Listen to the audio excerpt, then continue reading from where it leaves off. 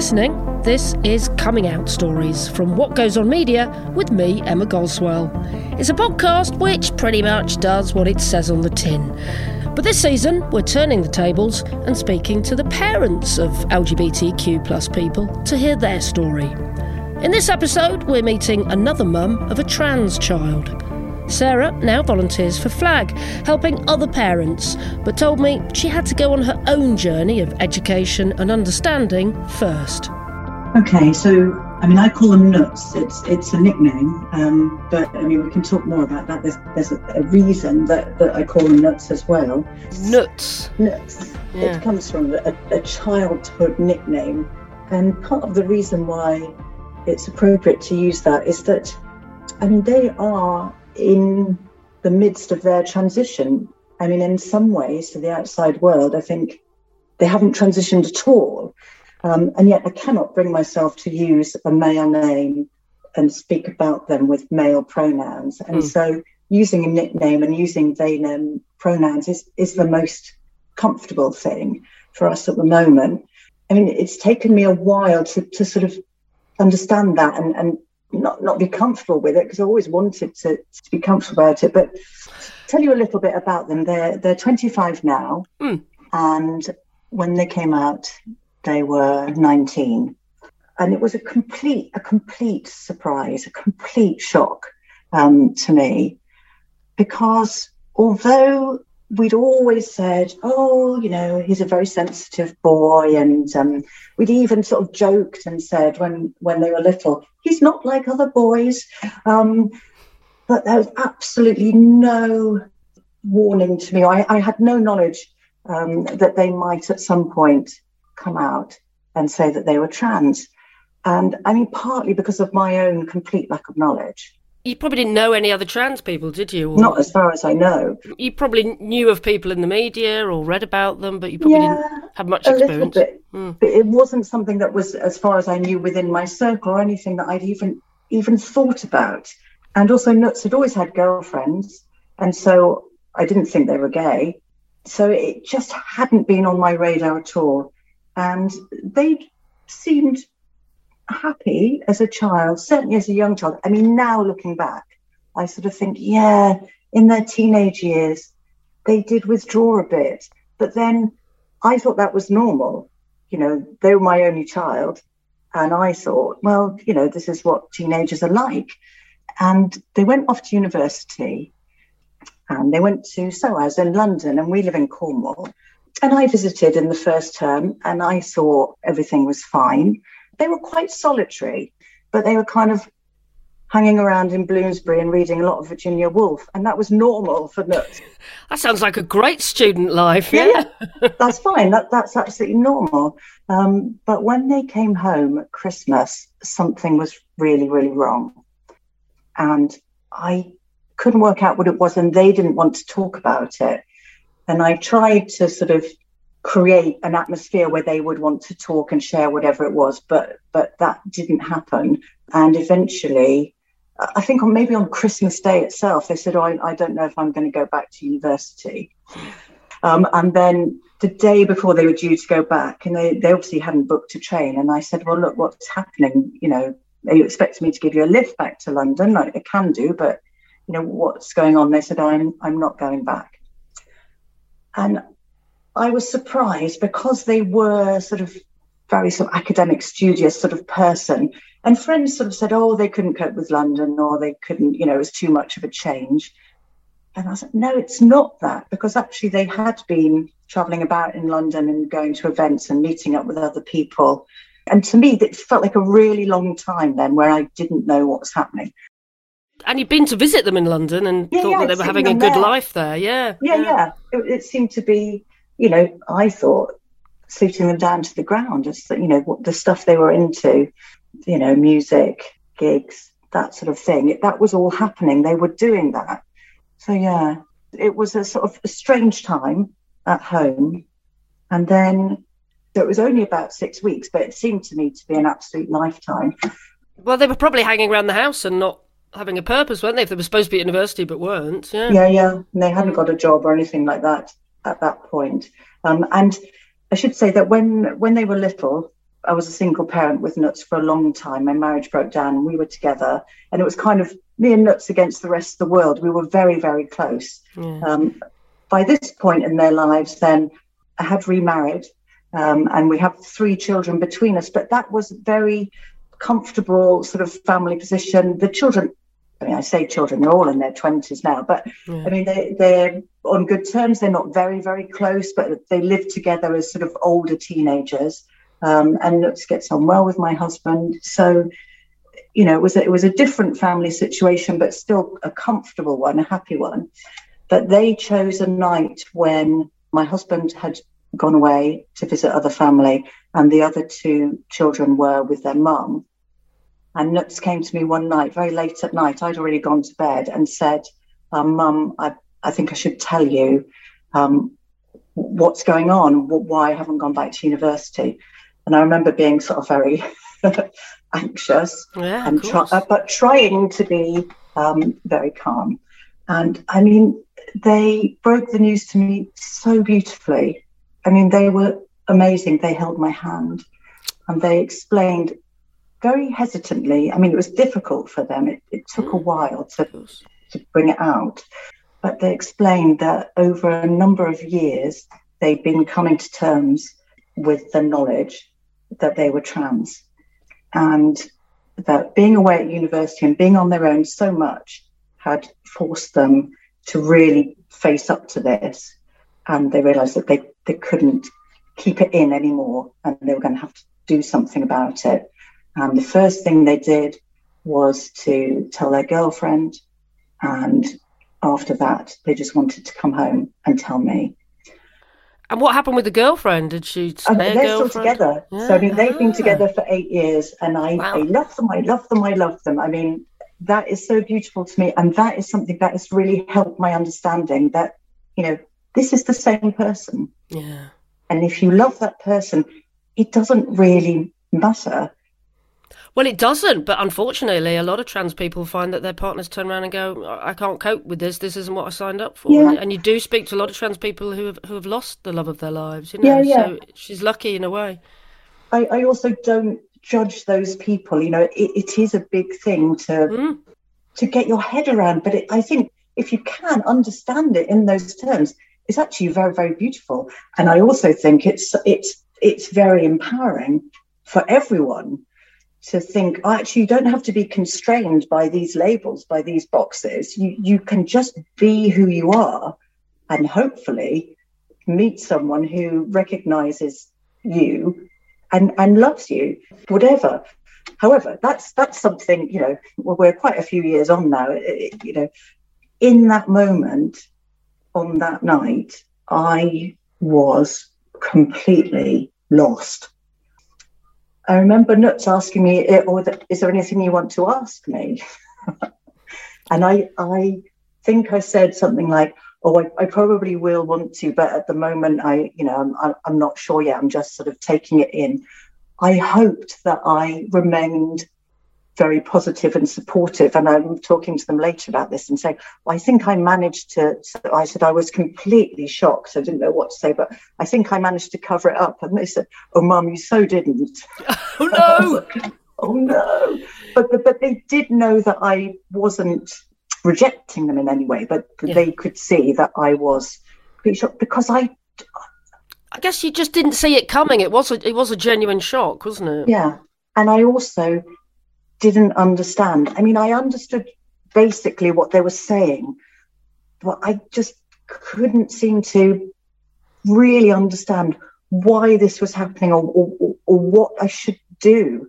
And I remember at the time, all I could think of in my head when they asked me, you got anything you'd like to talk about? In my head, all I could think was, this is not happening. This is not happening. Not because I wanted to prevent it, but I actually felt it was unreal. So much so that the next morning, I wasn't actually sure whether it had happened or not. Gosh.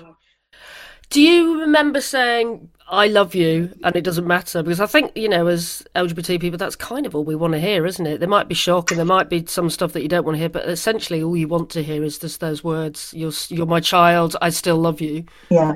I remember saying, I love you. And I remember saying, thank you. Thank you for telling me. because I'd been so worried, not knowing what it was that had upset them.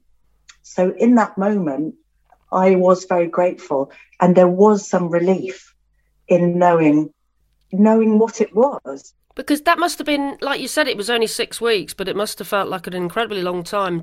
You know, to having a child that's clearly in distress and not knowing what's wrong with them must have been a terrible place for you.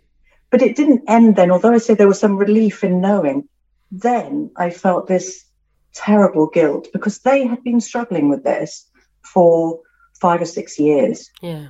And I had been completely unaware, and I had done nothing to make it okay for them to talk to me about it. And this is something that has driven me later on. That is why I now volunteer. That is why I'm still involved, because it didn't take me very long to find the information that I needed to be able to support my child. And I say child, I know by then they were 19. I know they weren't little child, But you didn't say anything that you can remember as being overtly transphobic, or you didn't make any comments about trans people, so they wouldn't have had a sense that you would have been unsupportive. No. But I was very aware that I didn't know what to say, and I almost couldn't say anything for fear of saying something wrong. I mean, it was probably better to keep quiet until I could gather my thoughts. But, you know, I wish I could have said more.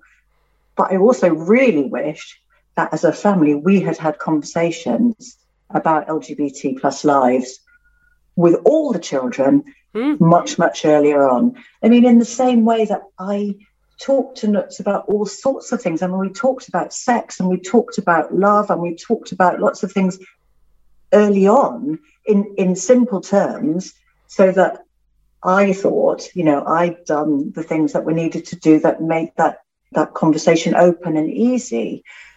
But I had completely, because of my own lack of knowledge and experience, completely missed out. I think that's very common, though, isn't it? Because as a cisgendered person or as a straight person, it's not in your framework, is it? If you don't know people, the world is very heteronormative. The world is very cisgendered normative, isn't it? That's the world that we live in. So you are having to go out as parents and educate yourself, aren't you, really? Particularly as I think parents whose children are coming out now, quite often those parents will have grown up and been at school under Section 28. Yep. So if there was nothing in your own family, you certainly weren't going to be told anything about it at school, or in fact, it was going to be this sort of horrible secret, so therefore something actually wrong about it. So you definitely then wouldn't bring it up and talk about it. So I think, you know, I sort of give myself and other parents of similar ages a sort of break a little bit about that. But still, that was a really strong urge that I had straight away to inform myself. And there is that kind of mad parent thing about, I'm going to fix it all, I'm going to sort it all out. Anyway, I think going back to Section 8, I think it's quite fine to blame anything on Thatcher. Yes, yeah, I'm quite happy to do that too. Yeah, but going back to her childhood then, because I mean I've spoken to enough trans people to know that I'd say most trans people probably know when they're a young child. You know, if you go back to the first episode of this series, we spoke to a mum called Annie whose daughter said to her at the age of 3, "I don't want to wear boys' clothes anymore." At the age of 3. You know, and I've spoken to trans people in their 60s who came out at the age of 4. You know, it's something that is, you know, if you are trans, it's within you. Maybe it takes longer for some people to work it out. I don't know. But were there no signs growing up as a child at all? No, not that I noticed. And also with Nuts, I sort of said, you know, we had lots of conversations. We've had lots of conversations over the years since then. And I've said, I'm sorry, I said I should have known. And they said, well, I didn't know what it was. So how would you have known? And I wonder, because when they came out, what I heard was, I'm transgender. So what I imagined was, okay, you are now going to transition to female. You're going to change your name to a girl's name. And in fact, they have selected a girl's name, but actually they haven't started using it yet. And you will, and you will present in a feminine way, and you will do all this sort of thing.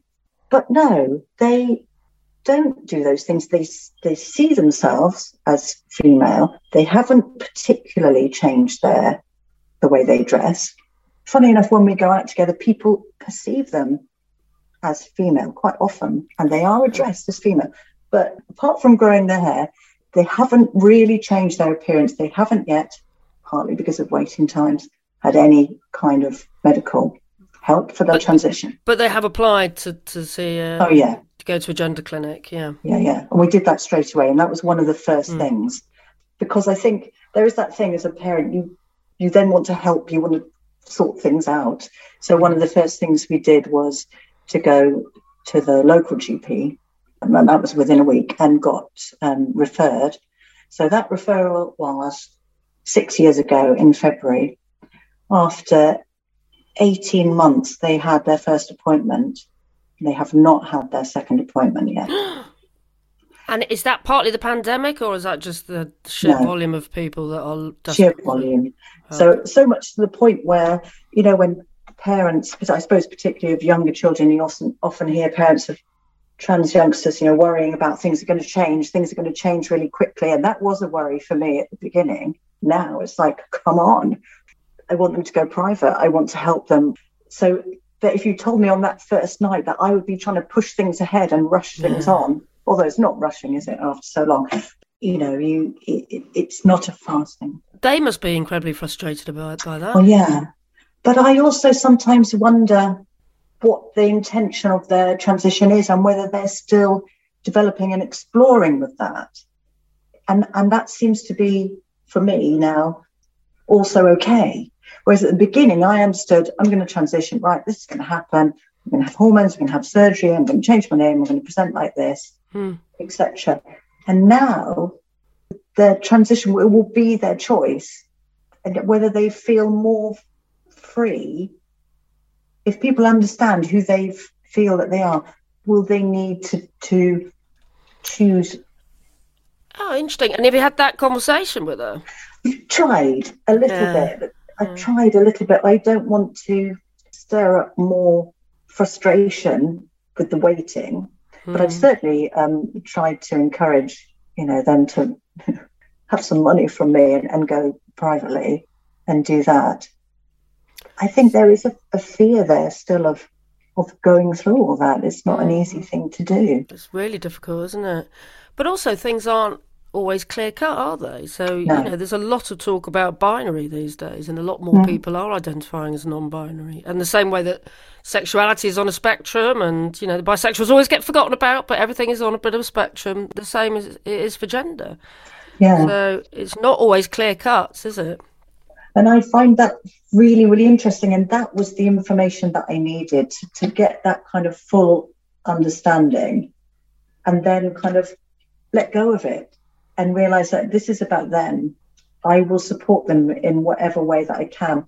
It's not appropriate because they're not a young child to go marching in there and trying to get everything done. But that is the urge of a parent, I think, sometimes, to just, you want to help them, you want to make it all right. And that's very difficult when it's something that you haven't foreseen, don't know anything about. And then you're learning as well the best way to help. And I guess that's what led you to your volunteering, is that you then went to go and get the help of an organisation. Tell us a little bit about that journey. Well, I was very lucky because I went to a gender identity family support day with Nuts and with my husband quite early on, a few weeks after Nuts broke the news to us. And I didn't want to go because I thought it was private and I didn't want to talk to other people about it. But it was a meeting that's run by a charity in the Southwest called the Intercom Trust, who are amazing. They do youth clubs and stuff in schools as well, but they have these family days where families with gender variant or questioning children, young people can go and just share experiences. It's such relief to be in a room with other parents who you can sort of lay out all your fears and you know they're not going to judge you. And it's an opportunity as well to talk to parents, and the young people can go off and they do activities and stuff. And so you can share your darkest thoughts and fears, stuff that you don't want to say in front of your children, you don't want to burden your children with, but actually it's a relief to sort of talk about that. And someone else will say, oh, I know exactly what you mean. Oh, I felt like that. Or equally interestingly for me, oh, I didn't feel like that at all. Oh, I wasn't worried about that. That's also really powerful. It's like, it makes you think, oh yeah, is that a problem? You know, so it's really supportive, really great. And there was a one of the flag trustees was there, and through that I learned about the charity flag, and quite quickly I wanted to volunteer with them, because that's what we offer: peer support to parents, a listening ear. We're not experts, we can't give advice, but we certainly won't judge, and we'll sort of signpost to other resources that we found useful. Yeah, and as you said, there's nothing better than talking to people who've been in the same position as you, because they're not going to judge, are they? And they may have been in exactly the same position as you, and they're just the best people to talk to, aren't they? Yeah, it was a great relief. And yeah, it's turned into, it's like a huge sort of joy in my life. I mean, this experience overall, okay, at the start, I was knocked sideways. I couldn't go to work for a few days. I cried a lot. But now I would say, it's been such a positive thing in all our lives. I mean, my relationship with nuts. I mean, if you can share something so personal and so difficult, I mean, it shouldn't be difficult, but it was difficult. I mean, now I sort of feel, one, yeah, we're closer than ever. And two, I also really think, to know who you are, and that in the face of everyone sort of telling you and society telling you you're not that, you're this, but to know that, to be able to come out and say it and live it, I just think, wow, they're really sensitive and they're also really strong. Yeah, absolutely. So going back to the crying and the being upset, was that, do you think, because you were grieving the loss of the child you thought you had, or was that because you were scared about how the rest of society or the world would judge her and how difficult her life would be? Can you articulate that at all? I think it was all those things. Yeah. I mean, I think at first it was just complete shock, and there was a lot of fear. I mean, I'm really ashamed of this, but images came into my head of, it's awful thing to say, bad transvestites. That was the image I had in my head. And I thought, I don't want my child to be exposed to this sort of ridicule. Yeah, it's hard for me to say that, but that was a thought. And then, yes, there was this really strong sense that my beautiful little boy, my beautiful little baby, that was the feeling I had, that there was lost. And I could remember holding them in my arms as a baby, and they were perfect.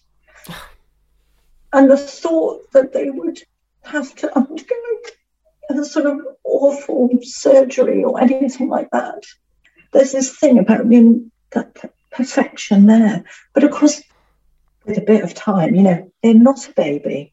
They were 19 and they were still that baby and they were still perfect. And now they're developing like this. I mean, everybody changes. Everybody changes in appearance. Everybody grows up. But there was that, there was a grief. And yet I don't really see them doing anything very different with their lives now than they would have done. No, thank you for articulating that, because I think that's hard. It's hard to admit that as a parent, but it's really important, I think, for us as LGBT people to understand what parents go through, which is why I was so keen to do this series, really. So you mentioned there but they have still gone on to do what they're doing with their life. Did they finish university? What are they what are they up to? They haven't gone back to university. They did actually reapply and go back and go to the same university as their girlfriend. Having been pleased at the beginning that they'd chosen different universities, because I thought it's important to do what you want to do, don't be influenced by, I was then very relieved that they'd gone to the same place, because I knew they would have support. I knew they would have, someone loving them and looking after them. But they didn't manage to see that through. And I think that's partly because they still couldn't be fully who they are. And I do feel very sad about that. They're in their 20s. This is a time when you should be living your life to the full and, doing all sorts of crazy things. And I feel, perhaps they're held back. However, I don't know, because they've moved to Bristol. They have set up a sort of record label, and wow. They run sort of club nights on a particular type of music, footwork music, not, it's not for me. I shouldn't go along. I don't go along to the club nights, but it's a scene that they're sort of very into. And when COVID came, they moved everything online, and that's what inspired them to sort of do the record label, because they were just doing club nights. So they have a good life. They live with their girlfriend in a small way, doing what they want to do with music. So you must be very happy and proud of her now. Yeah, I'm so pleased. I'm so happy. Yeah, I'm really proud of them. I'm really proud of everything that they've achieved and the way they're just getting on with life. And if you had any advice that you could give to other parents that are at the beginning of their journey, really, what do you think you would say to them? I mean, at the beginning of the journey, I would say, it's ridiculous to say don't worry, but don't worry. Yeah. Things are going to move very, very slowly. Listen to your child. Be guided by them. Let them know that you love them. And it will unfold from there. There's a lot of support and help out there. You can look things up. You can find a lot of stuff online. You can find great organisations and charities to help. Make sure that they're looked after at school. Make sure the school is up to scratch, because they are actually obliged to protect your child and make sure that they're okay. And there's lots of advice and information about how you can get that done as well. And you can actually be a help for your school. If the school isn't really dealing with it properly, you can say, well, hang on, I can help you here because you're obliged to do this. This is what you need to do, and kind of make an ally of them and sort of see if you can do it in that kind of collaborative way where the school wants to be on board. Because a lot of schools do. Most schools will try, but they may not have the information and the knowledge to do it. And of course, you're involved with FLAG, aren't you? Are they based in London, or do they have sort of programmes all over the country, or do you do a lot of stuff online? How does it work? Yeah, we're all over. We have a lot of resources on our website, and I would say particularly our booklets, which we've developed with LGBT young people and with trans young people and with parents. Also, there's a lot of quotes, a lot of anecdotes and experiences in there. We've got local groups in some areas in the country, and some we're affiliated with that are not FLAG groups, but other parent groups. We also have an online Zoom parents group now that runs monthly, something that FLAG Bristol, the local parents group in Bristol, did during COVID, and then realised it was such a good resource. So they've gone back to meeting in person in Bristol, but they also run this online meeting so people can join from wherever they are.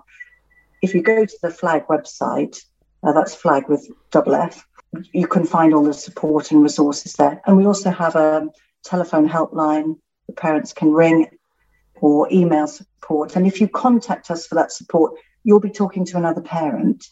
It's so good to hear all of this because, we mentioned Section 28 and, things were quite difficult in the day. And there's a lot of transphobia out in the world now, but there is also the support and the help, and it's you've got to cling to the positives, haven't we, of what's in society.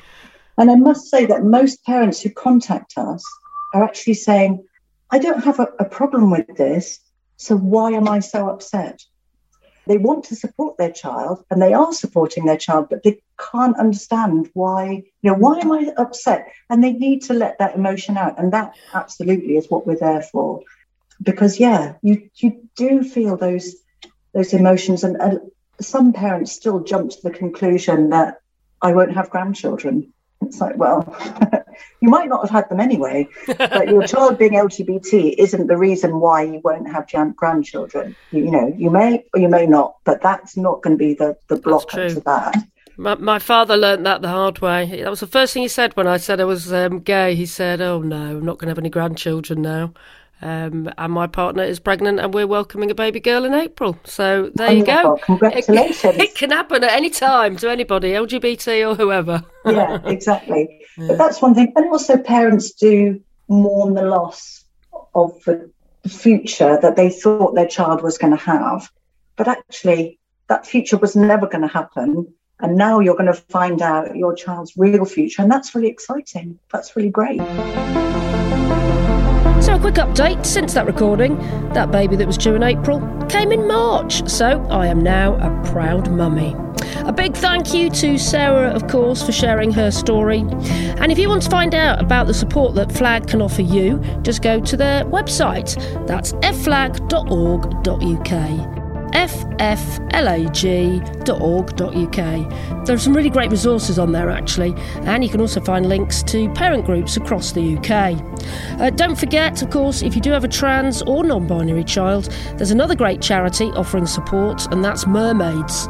More at mermaidsuk.org.uk. Next episode, it's time to meet another dad. Des has not one, but 2 gay sons. He now has a Proud Father t-shirt that he wears to Pride, but he did struggle initially. When your kids are born, you shoot a movie of their life in your head. But the movie that I'd shot in my head was heteronormative. They were going to get married, they were going to have kids, I'd take the grandkids to the football. You shoot the movie of their life, which clearly bears no relation to reality and it's entirely self-created fiction, but you do latch onto that. And therefore, when they did come out, there was a switch. There was a sort of almost grieving process or readjustment process where I had to change my view of what their life was going to be like.